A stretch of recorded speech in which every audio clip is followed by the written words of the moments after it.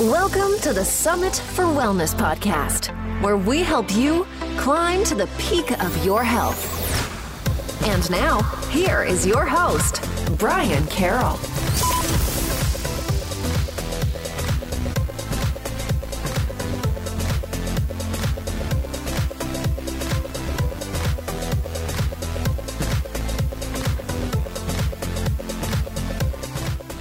Hello, and welcome to episode 56 of the Summit for Wellness podcast. I'm your host, Brian Carroll, and if you've been listening to us for a while, then you may have noticed that we like to bring on different professionals to talk about ways that we can support our children to improve their healths.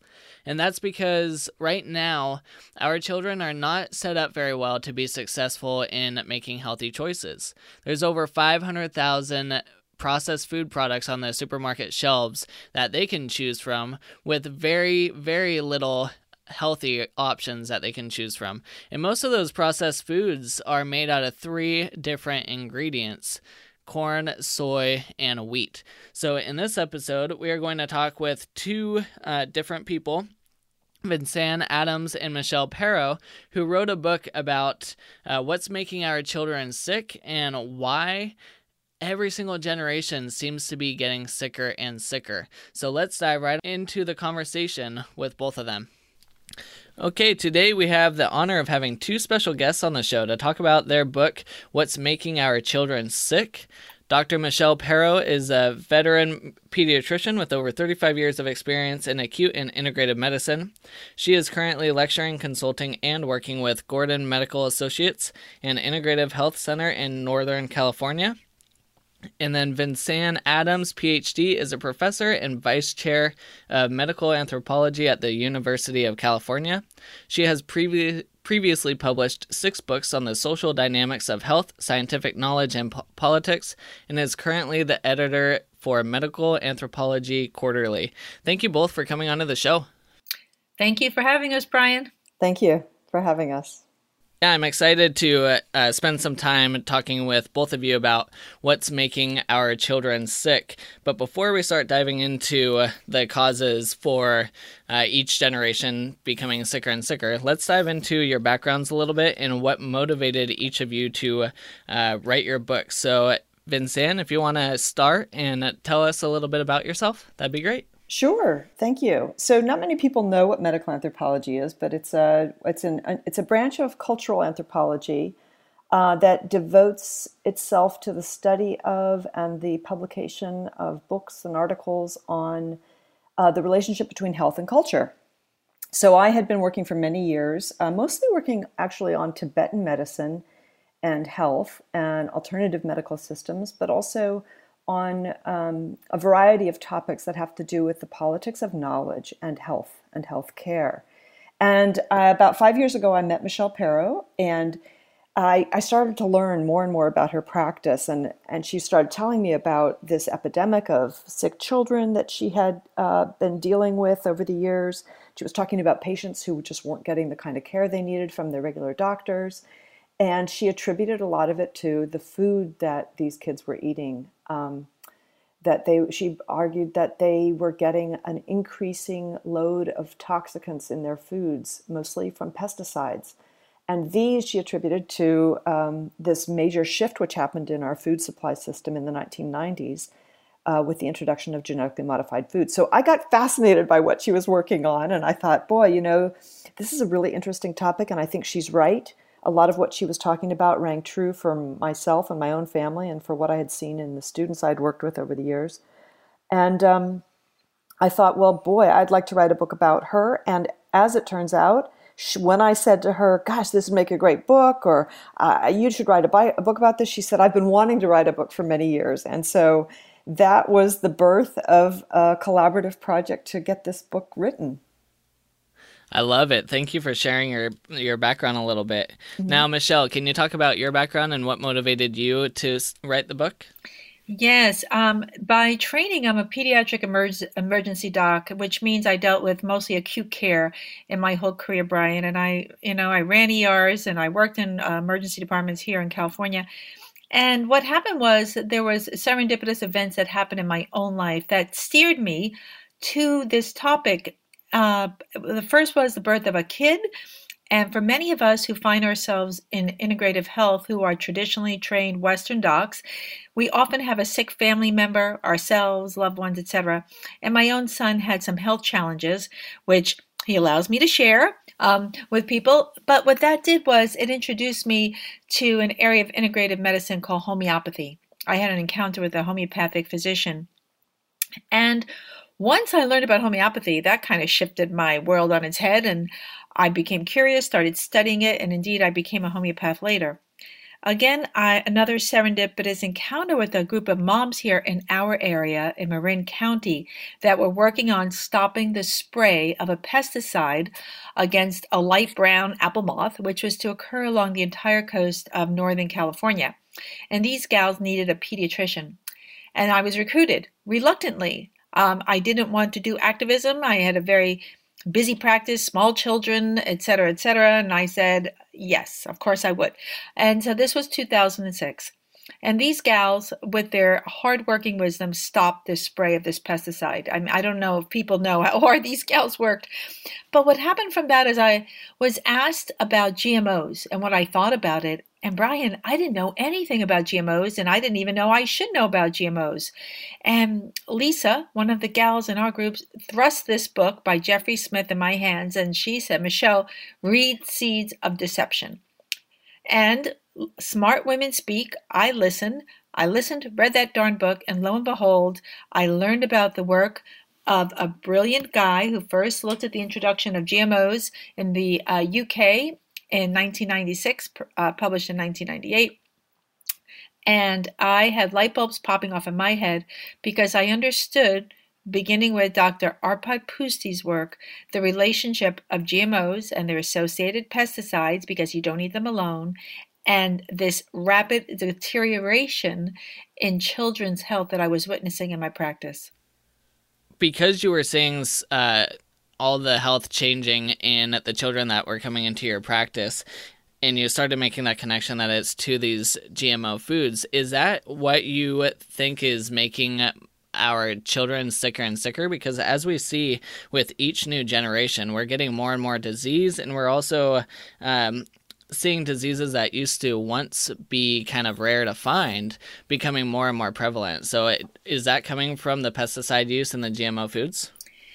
Indeed, I believe it is, and this is not based on anecdote. This is based on some good science. Now, you have to appreciate we don't have any human studies on the effects of GMOs and human health. This is all extrapolated from animal research. So that is one caveat that I have to say up front. So I asked myself the same question. Is it a problem with the GMOs, a problem with the pesticides, or a problem with both? Because as I said, you eat them together. And we have a lot of good research on the adverse health effects on pesticides on children's health.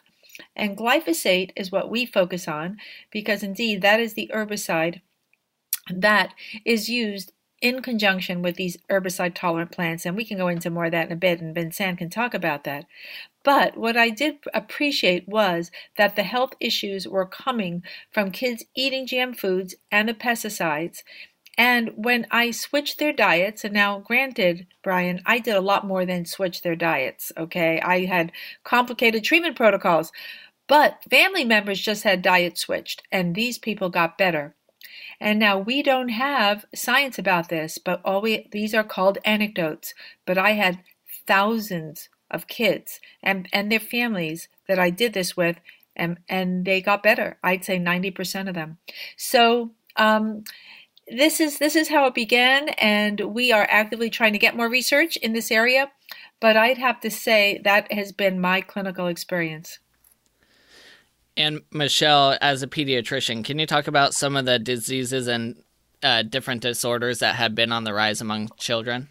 Oh, yeah. I mean, I wish I had a couple of days to go into this, but for brevity's sake, I'll just give your listeners a very brief overview that in essence, it's all illnesses and issues in children are on the exponential rise. So let's start with some of the more concerning ones, which are called neurocognitive disorders affecting brain function, such as autistic spectrum disorder.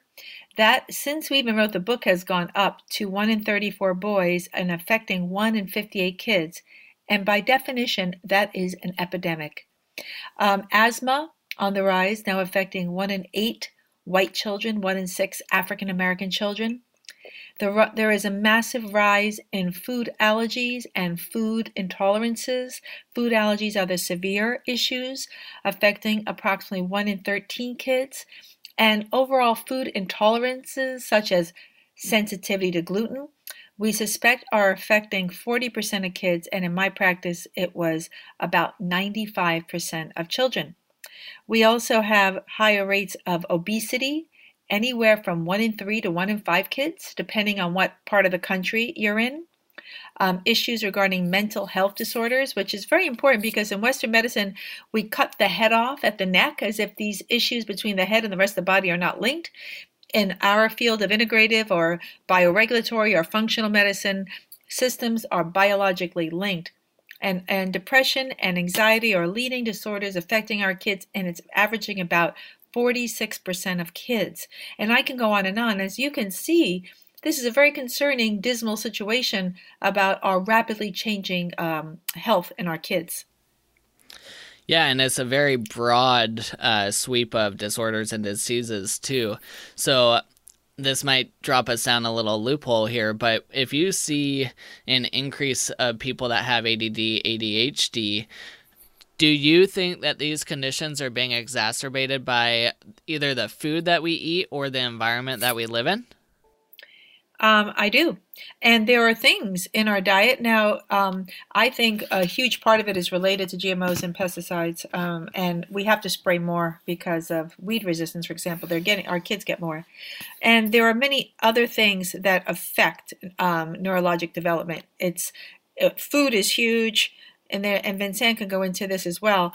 But it's this, what we don't have any research on is this toxic soup of what happens when you add pesticides to parabens, the plastics, the styrenes, the solvents, and you put them in a toxic soup. And what you create is this allostatic overload of what kids can tolerate.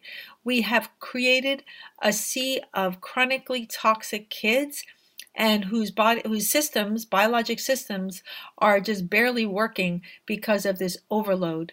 And so that is a massive problem, and Western medicine, unfortunately, does not address this, and we are not trained to address this in Western medicine. And Vincent, can you talk a little bit about what are GMO foods and what are the potential, in quotes, benefits of having these that we're told about having these foods as standard crop? Sure. I mean, I want to add a little bit more to the picture that Michelle was painting, and she did a really great job of kind of summarizing the insights that she was having around this epidemic and, the rise in chronic disorders among children. And I noted your comment about how that's a lot of different disorders. It's sort of like, why would anybody be able to claim that one thing was causing all these problems? And that is definitely not what we're saying in the book. What we're saying is that we are experiencing a sort of perfect storm, is what we call it in the book. A combination of kids living in a toxic environment from chemical exposures, like the ones Michelle talked about, and also from the foods that they're eating. So chemical exposures from the foods they're eating, and I'll get back to that. The second thing that we go into in the book is that we don't really have good models of clinical care that do connect all of these things, that make it possible to see how people with very severe digestive problems also often have autoimmune problems, also often have mental health problems. So there are these models that we talk about in the book around things like leaky gut, dysbiosis, gut problems, and the microbiome. And the new information on the microbiome is very compelling on this, and possibly turning our attention more to food, which is sort of like the missing piece in the medical model. There's some attention paid to food-related disorders, but not enough, and certainly no information about the quality of the food or what's in the food. That's also coming along with it. And then the third thing we point to in the book, Creating This Perfect Storm, is this scientific community that's been completely embattled when it comes to the role of genetic modification and its risks or its safety. And so, yes, you ask, what are these pesticides? Well, we kind of pick up at the post-DDT era. when everyone figured out that things that were being sprayed on crops to kill insects and sprayed to defoliate great landscapes actually is producing a toxic environment and causing cancer, killing off insect populations, etc. Well, in the post-DDT moment, the large agrochemical companies developed ways to create food crops that could either withstand the spraying of pesticides or that could be turned into pesticides in their own right. So what are we talking about here? There are many different efforts being made to create enhanced foods that can withstand frost and other things, but those really only constitute a very small portion of genetic modification in foods, like literally around 1%. What we focus on in the book are the two kinds of genetic modifications that constitute 90% of the commercially grown crops that we eat in the U.S., including soy, corn, canola, sugar beets, and various forms of alfalfa that's fed to animals that we eat. So the first of these are the so-called Roundup Ready crops. And it's actually kind of interesting. Like Michelle, I was really skeptical of her claims when I first entered into this conversation with her. And after a period of time of reading the literature and looking at the controversy, I really started to think, no matter what you say about this, the fact that we're producing foods that were either designed to be grown with pesticides that we now know are toxic, or that are turned into pesticides in their own right, cannot be good for our health. So the first is Roundup Ready crops, which is creating crops that can withstand the spraying of Roundup, which means they can withstand the spraying of the active ingredient in Roundup called glyphosate. Glyphosate, we now know, initially people thought that it wasn't going to harm humans because our cells don't have the same enzymatic pathway as plants, but we now know that our microbiome is filled with bacteria that actually use that pathway. So the impact of glyphosate on our gut is probably very serious. And again, we're only able to look at the animal studies which point to these kinds of problems, and we go over those in the book. We also know that glyphosate is a chelator, which means it might be affecting the chemical constitution of the body and the minerals that are needed for human health. We also know that it's a patented antibiotic. So that alone should stop most people dead in their tracks. Now, the second kind of pesticide that we talk about, and that is an herbicide. Okay, pesticides are both herbicides and insecticides. The other kind is an insecticide called Bt, which is a naturally occurring bacillus that has been used for years to spray on plants and in theory washes off the plants before you eat them. Well, genetically modified crops which use Bt have the Bt protein inserted into their genome, which means that if an insect eats any part of that plant, it will die. And it dies from a form of gut penetration, creating holes in the lining of the insect gut that enables it to die from septicemia. So that's what we're eating when we're eating Bt and Roundup crops. These are the two things, and those two usually go together. They're usually stacked in most of these crops. So those are the controversial foods that we're talking about in the book. And we're actually saying, given that we don't have any actual human studies, the least we should do is have studies of this. We should be studying it. We should be verifying that they in fact are safe instead of taking industry's word for it, because their reports don't do the job. And when you say that they're stacked, are they stacked within the same plant? Yes. Okay. Yes, they're stacked within the same plants. So you're getting a little bit of both when you're having these type of foods. You're getting both the Roundup Ready and the Bt modifications in those type of foods. In many of those foods. And keep in mind that those foods are usually the large-scale base ingredients for a lot of the packaged food that's out there. Soy, corn, canola, sugar beets. So yes, in most of those, you're getting the stacked traits, so you're getting both.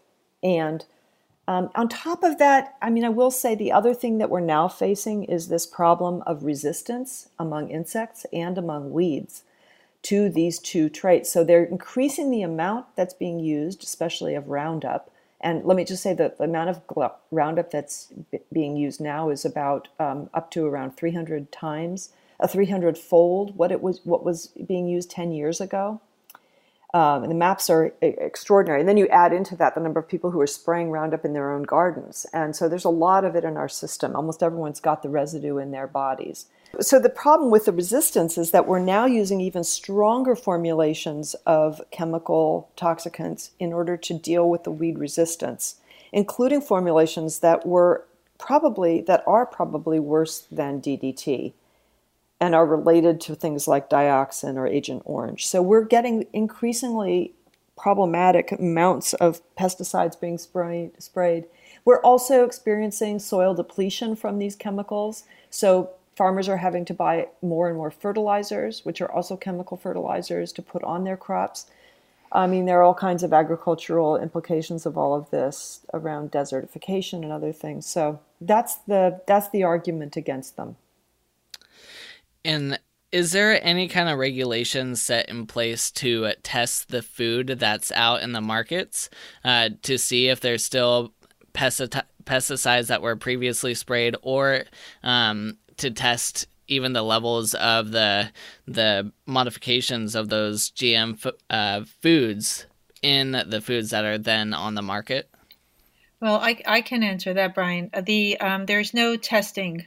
The industry itself has been responsible for their own testing. The EPA does not test our food for chemical residue or GMO products, but because the majority of our crops are sprayed, we are all eating it. So unless you eat completely 100% organic, which most folks don't, and even organic crops are allowed up to 5% contamination with genetically modified crops, they're in there. The USA, compared to Europe, allows much higher levels of Roundup to be sprayed and other glyphosate-containing herbicides, because it's off-label now, to be sprayed. And so we are receiving much higher levels than our European counterparts. But be clear, Brian, glyphosate, the main ingredient in Roundup, is used in over 700 preparations, various herbicide preparations around the world. And the other thing that people don't recognize is that what's really also very concerning, because as Vincent already mentioned, glyphosate is toxic. But when companies like Monsanto, now Bayer, produce this, they have these substances in the pesticide, or rather herbicide, called inert ingredients. Some of those inerts, which are proprietary formulations and we don't even know what's in them, are as toxic or more toxic than the original chemical. And that's been shown to be true in the literature as well. Pesticides were originally put on all these crops because of having pests that come in and wipe these crops out, right? So the more we use those pesticides, the more those type of bugs can start to adapt and change, and that's where the GMO foods started to become like the next step. Is there a difference using a genetically modified food for crop growth compared to an organic method of growing crops? Like, is the yield the same, or is there actually a difference in how much food comes out of a GMO crop versus an organic crop? Initially, what I was saying, that GMO crops showed initially a bigger yield, but then after several years, the yield went down and farmers needed to put in more inputs to get to these crops to germinate. In addition, it was said that these crops required less water. They actually require more water than regular crops. Also, what these crops do is, because the massive spraying of Roundup on these herbicide-tolerant crops. Remember, when the farmers used to spray before herbicide tolerance, the crops, they only could spray pre-harvest. Now the farmers can spray pre, during, and post-harvest. And so the soil has literally become dead. You need a healthy microbiome in the soil for the plants. Otherwise, we're eating food with no nutritive value, because as Vincent mentioned, and this is key, glyphosate is a chelator and blocks the mineral uptake by plants of a key essential biologic nutrients such as zinc, magnesium, calcium, copper, etc. And glyphosate, as Vincent is so important mentioned, it's an antibiotic. So it kills off the beneficial bacteria in the soil that plants also require for growth. So we essentially have now dead soil. And also what farmers say is, and any farmer will tell you this, whether it's farmer Howard Vlieger in Iowa, farmer Mike McNeil in Iowa, is that when farmers have been using glyphosate for a few years, it's been 22 years now, and these herbicide-tolerant crops, that when it rains, the soil doesn't absorb water, and they're having massive flooding. And for those farmers that have used organic crops, they don't have the flooding issues. It's very interesting stuff. And we really need to refer to our farmers like, hey guys, what's going on here? These farmers also save a lot of money when they go back to organics because of other issues such as livestock loss. There are so many, the livestock eats the same crops, and they have more pesticides in them, more GMOs. Livestock are fed more GMOs, more herbicides than we are. And there's a massive problem now for farmers of livestock loss that's not being considered at all. So I would just add that the National Academies of Science, Medicine, and Engineering has actually come out with a report that affirms this idea that while the initial yield was good for farmers, the current studies all point to the fact that the inputs are so costly for farmers. The growing of crops in this way actually creates more precarity for farmers, more precariousness and less yield for the amount of money that gets put into them. The problem is that the big industries and the mega farms really are so deeply entrenched in these relationships with the agrochemical companies. It's very hard for them to break off. And even when you do get big farms that do break off, the problem of drift of the genetically modified crops into organic fields is so problematic. And there are many cases you could look at of farmers being put out of business because the chemical companies come after them and sue them for using or growing GM crops that they didn't pay for because of the drift. So, there are all these reasons to be worried about it. Most scholars who write about this in any critical way point to the fact that the big agrochemical companies portray themselves as the farmers' collaborators, making it easier for them to both produce good food and make money. And in fact, they are really their competitors at this point.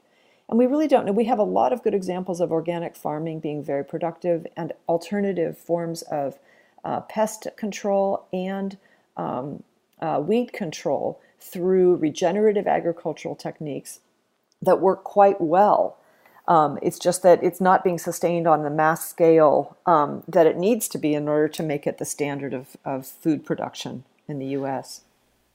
Yeah, that's super fascinating about the yields, how they started off great and then it definitely dipped down, because that's one of the main selling points that the GMO companies have used in the past is that they're able to provide a much better yield. And they even talk about how the GMO foods benefit third world countries because they're able to create so much food because of the yield. So to hear that the reports are coming out that you actually don't get as much yield as you thought, that's super interesting to me. Yeah, especially in the third world case, there are many, many reports done by anthropologists and other scholars that show the impact of genetic modification being very harmful to small farmers, especially in many, many countries, from India, Indonesia, all throughout Africa. It's really, and then you do hear there are a lot of promotional campaigns and a lot of arguments that are used by industry to claim that these are beneficial. The big one is that we're going to enable farmers to survive the beetle blight or the ringworm or that they would be put out of business if it weren't for this by creating enhancements. And the other is that they are going to feed the world. The third is that they've done studies and showed that these are safe, or that they're genetically the same thing as what has been going on in agriculture since time immemorial, when people started to do agriculture, period, and change the genome of the plants they were growing. None of these things are true. And there's a wealth of literature that shows that these things are not true, or at least that they can be discredited, or that you could say that they're not entirely true. And one of the real hardships for people in this area is that when people publish against these foods, they are generally attacked by people in the industry or by people who have jumped on board with industry and who may or may not be paid by them, who come after the people who are writing against them. They do public smear campaigns and try to get them fired from their jobs. I mean, the list is very long of people whose careers have been ruined by this. Yeah, and that's a great thing to talk about, Vincent, that when you step up and you say something against the GMOs and the GMO companies, you get a lot of people that sit there and they kind of roll their eyes at you. So what would you say to the critics that do that to your anti-GMO practices? Well, first thing I would say is read our book. But, basically the things we've told you, I'm sure Michelle has a great answer here too. But the first thing I say is, do you even know what these foods are? And I explain to them, as I did to you, what these foods are. And then I talk about the impact that it's had on farming. Then I talk about the impact that it's had possibly on animal health and then on human health. And then, I think here's the thing. A lot of critics don't really know what GM foods are, and a lot of critics in my community, in the scientific and medical world, get really nervous when you talk about genetically modified foods in a controversial way because they think that we're against all genetic modification. And of course, in my university, there are so many great uses that recombinant DNA is being put to. And in the biomedical world, it really is taking off. And it's very exciting. And certainly even work on the microbiome requires, to some extent, and on cancer and on everything else, needs some of these technologies. So we're not against that. I mean, anything that's done in the biomedical world that gets fed to human gets tested on humans before it's used. And then the lab animals that are used with recombinant DNA, of course, they don't get fed to humans, so we don't worry about them. So my sense is that a lot of people just really don't know the whole story. There's such an effective campaign in support of GM foods, making the claim that they're just the same as regular foods and that they're safe. And of course, many people think if they weren't safe, the EPA would never allow it, and the FDA would never allow it, and the USDA would never allow it. But in fact, in our book, we talk about why these ingredients and these safety risks were never really acknowledged by those agencies. Everything that could have been done for safety of these foods really fell through the cracks. There were people warning about it, and then nothing was done. And then, Michelle, do you have a response to those critics? Indeed, I do, and I understand why. First of all, science is sexy and technology is sexy. And people feel that because it's technologically advanced, it must be better. And that's absolutely not true. And so we have this added thing that if we talk against science, we're anti-science. Actually, we're pro-science. We do it in the book.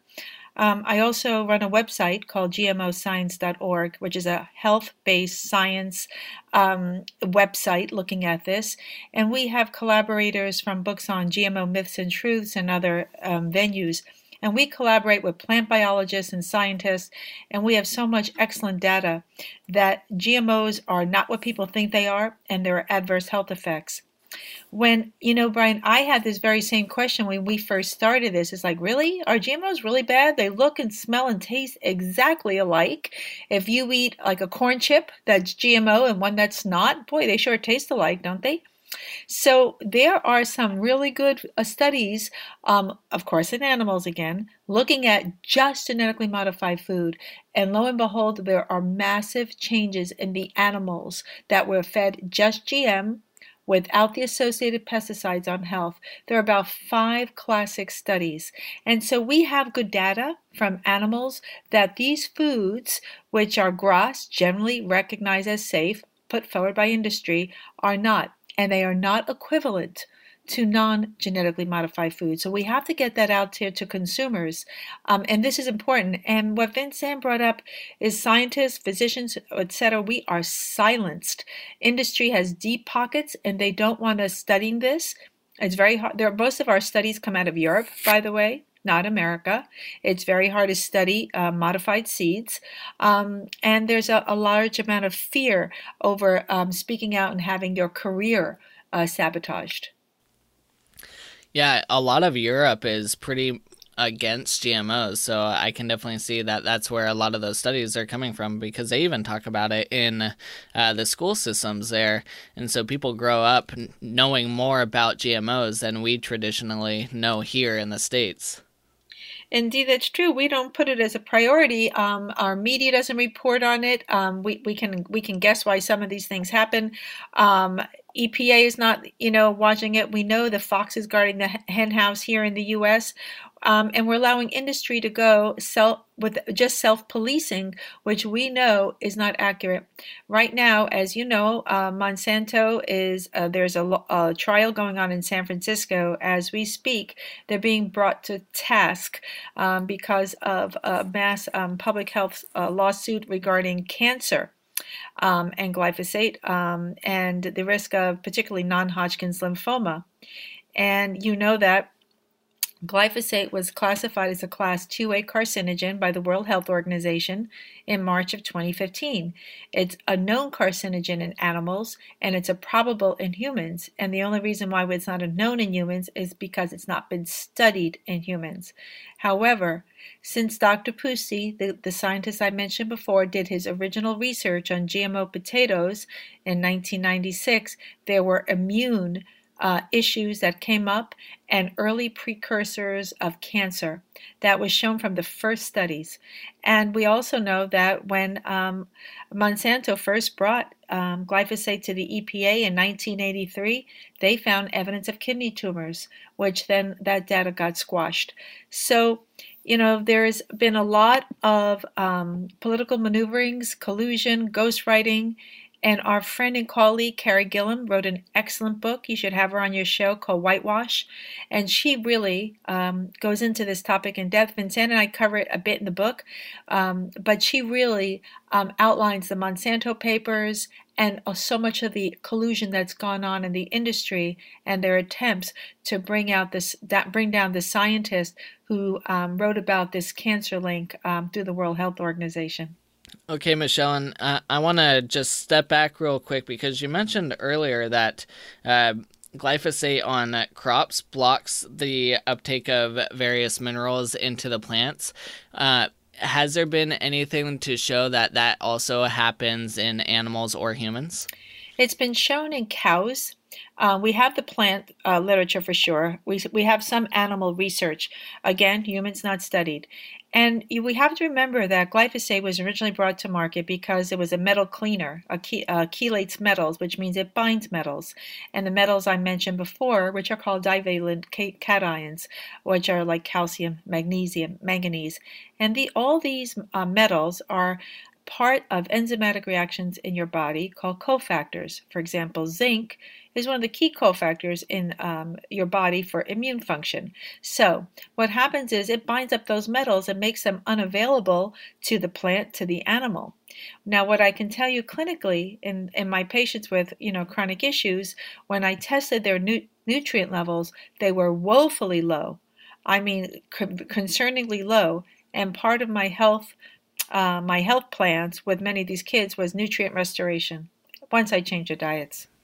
Awesome. Well, let's start diving into different strategies that we can implement to improve the health of our children today. So let's start with you, Michelle, if you want to give us a couple strategies that we can start doing. And then Vincent, if you want to jump in and weigh in on that as well, that'd be great. Mm-hmm. Absolutely. I think it's imperative for listeners to begin at home to change their children's diets to organic. There's really no working around this and get away from processed foods. And people need to get back in the kitchen, Brian. And I say this, and I don't mean just mom. I'm talking dads. Kids can learn to cook. I know, what a concept, right? We get kids in the kitchen, everybody's cooking, and we can afford organics if we change our eating habits. And it's hard, and many people live in food deserts. We know that, but we do the best we can. What I tell people is if they can't afford organic for any reason, to buy foods that are not genetically modified. And they can reduce pesticides by washing their fruits and vegetables. Not as good, but second choice. I also tell families to use a basic water filter. because there can be many contaminants in water, not just pesticides, but heavy metals such as lead. We all know that what happened in Flint. It's not an issue just in Flint, Michigan. In addition, I ask patients and families to reduce their toxic exposures, not just internally and what they're taking and making the internal milieu healthier, but improving the external milieu by reducing the amount of toxic products, toxic cleaning, household products, and taking their shoes off at the door when they come in the house. And this is very true, particularly for people who live in urban environments and agricultural environments. Don't track those pesticides in your house because the kids are crawling on the floor and the dogs are running around with their pads picking up those chemicals. They lick their pads, and lo and behold, dogs have the highest cancer rate of any mammal, and it's now 1 to 1.6. Of our dogs. So we are not that far from our dogs, our cows, our birds, our plants. We are all linked in a web. And that was directly from Rachel Carson. And Vincent and I refer to her a lot. So in the book. So we have a whole chapter dedicated to Rachel Carson. But so this is what I tell folks. If you were to come to my clinic tomorrow, Brian, you'd be getting that lecture. So in terms of my sort of intentions in the book, or where we ended up making a plea to people, I would say there are sort of 3 areas that we really try to focus on. One is really trying to be conscious of the fact that many of the people we're around have food issues and digestive issues and health problems that they are trying to manage through healthier food. And there's a lot of pushback against that in certain places, on the internet, in homes, in schools, even in families when grandparents refuse to honor the wishes of the parent who's trying to control their kid's diet. So we really say, we really need to rethink this. It's not just a ho-hum, ignore this situation when it comes to food. And we really applaud people who are trying to handle really difficult health situations, gut issues, and really trying to change the food they're eating and being particular about it and asking for things like gluten-free and asking for organics in restaurants. So we really applaud that. And we call for people to really pay more attention to how to have a wider berth of sympathy and support for that.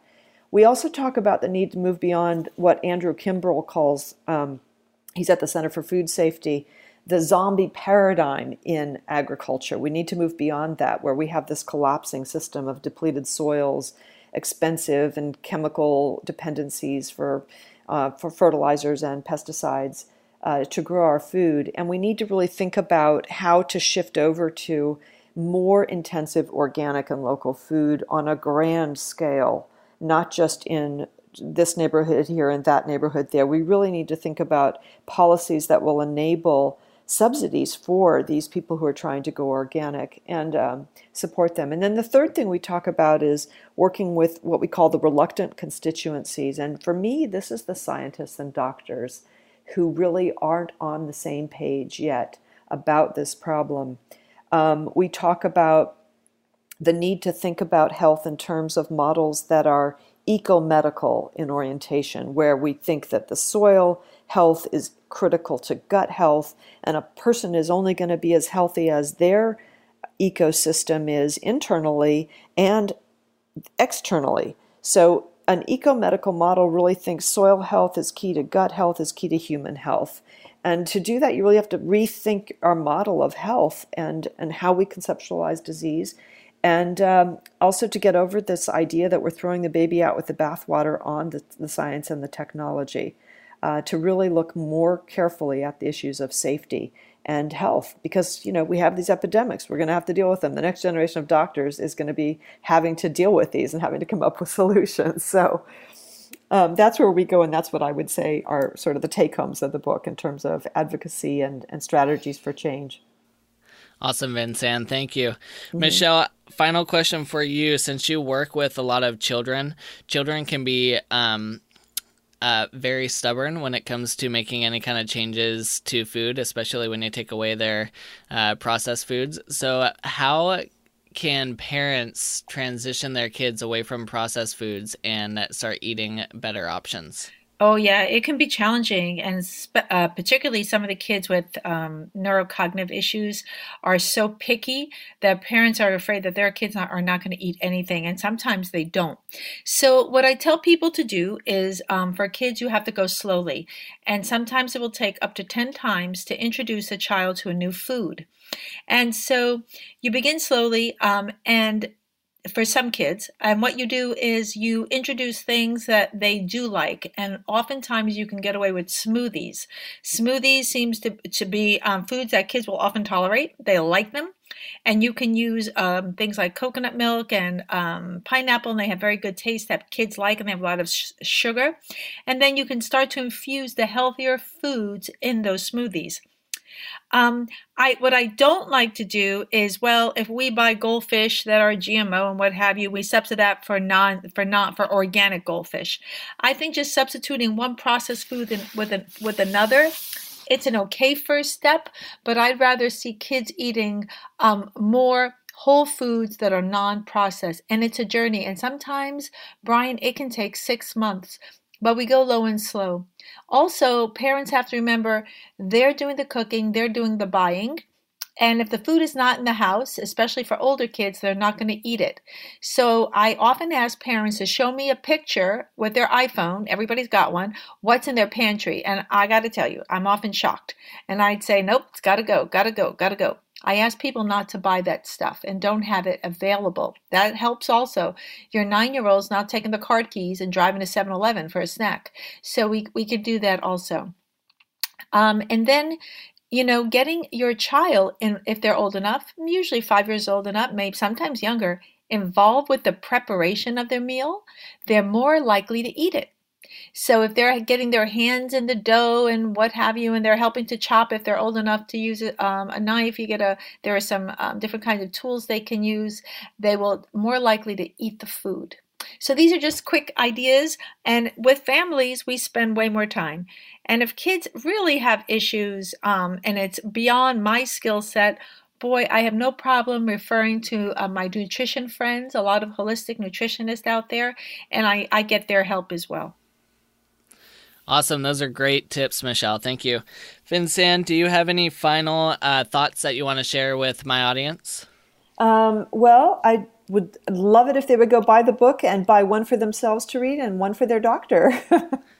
That's great. Thanks for letting us put a plug in there for the book. Yeah, of course. And Michelle, do you have any final thoughts that you want to touch on before we wrap up here? My final thought to smart listeners is we know this science is complicated, and to remember that companies are really interested in profit over your kids' health. So to remember that, and because it's scientific or techno-sexy, doesn't mean it's necessarily better for health. Yeah, and that's a really sad thing to think about, that they're more inclined to improve their pocketbooks than your children's health. Yes, unfortunately, yes. Okay, and since Vincent talked about going and getting your guys' book, you can get it on Amazon or at any of the major bookstores in the country. And also, is it Chelsea Green Publishing? Is that your publisher? Yes. Yeah. Chelsea Green Publishing. So we'll have links to all that in the show notes at summitforwellness.com/56, so people can go and learn more about your book. Once again, the book is called What's Making Our Children Sick. Thank you both so much for coming onto the show. It was a blast talking to you. There's a lot of valuable information you brought, talking about the GMO foods that I think a lot of people don't know a whole lot about, and I think it brings a whole new light onto what these foods are doing, not only to our health, but also to the environment. So thank you both. Thank you, Brian. Thanks for having us. Yes, thank you very much for having us. It was a pleasure. Well, there you have it, folks. Genetically modified foods has been a huge topic for quite some time now. There's been a ton of debate between whether it's good for you or not, and now there's more and more research coming out that it might not be as marvelous as we originally thought. And actually, since recording this episode, just recently a bunch of research came out showing that glyphosate was still present in a lot of the processed foods that are on the markets. And I think this is kind of funny, but Cheerios, that heart-healthy food, actually came back with the highest levels of glyphosate in it. So for a long time, the GMO companies said that by the time the food gets to your table, that these products were safe and there was nothing left in the food, but now the research is showing otherwise. So it's definitely interesting to see where food is going, and it's really interesting to see this giant science experiment that we are a part of and how it's all playing out. Okay, next week we have Kiran Krishnan, who is the microbiologist over at quite a few companies, but the one that he's doing a lot of work with is Megaspore Biotics, which they focus a lot on the gut microbiome and probiotics that actually make it through your digestive tract and into your gut to help repopulate the gut. So that was a super fantastic episode, and I'm really excited to share that one with all y'all. He has so much valuable information about the microbiome, and like he mentions, we still don't know a whole lot about the microbiome, so more and more research is coming out on that as well, but we'll see how all that continues to play out with the more research and the more studies and the more we learn about the microbiome itself. So that will be next week. Keep on climbing to the peak of your health, and we will see you next time.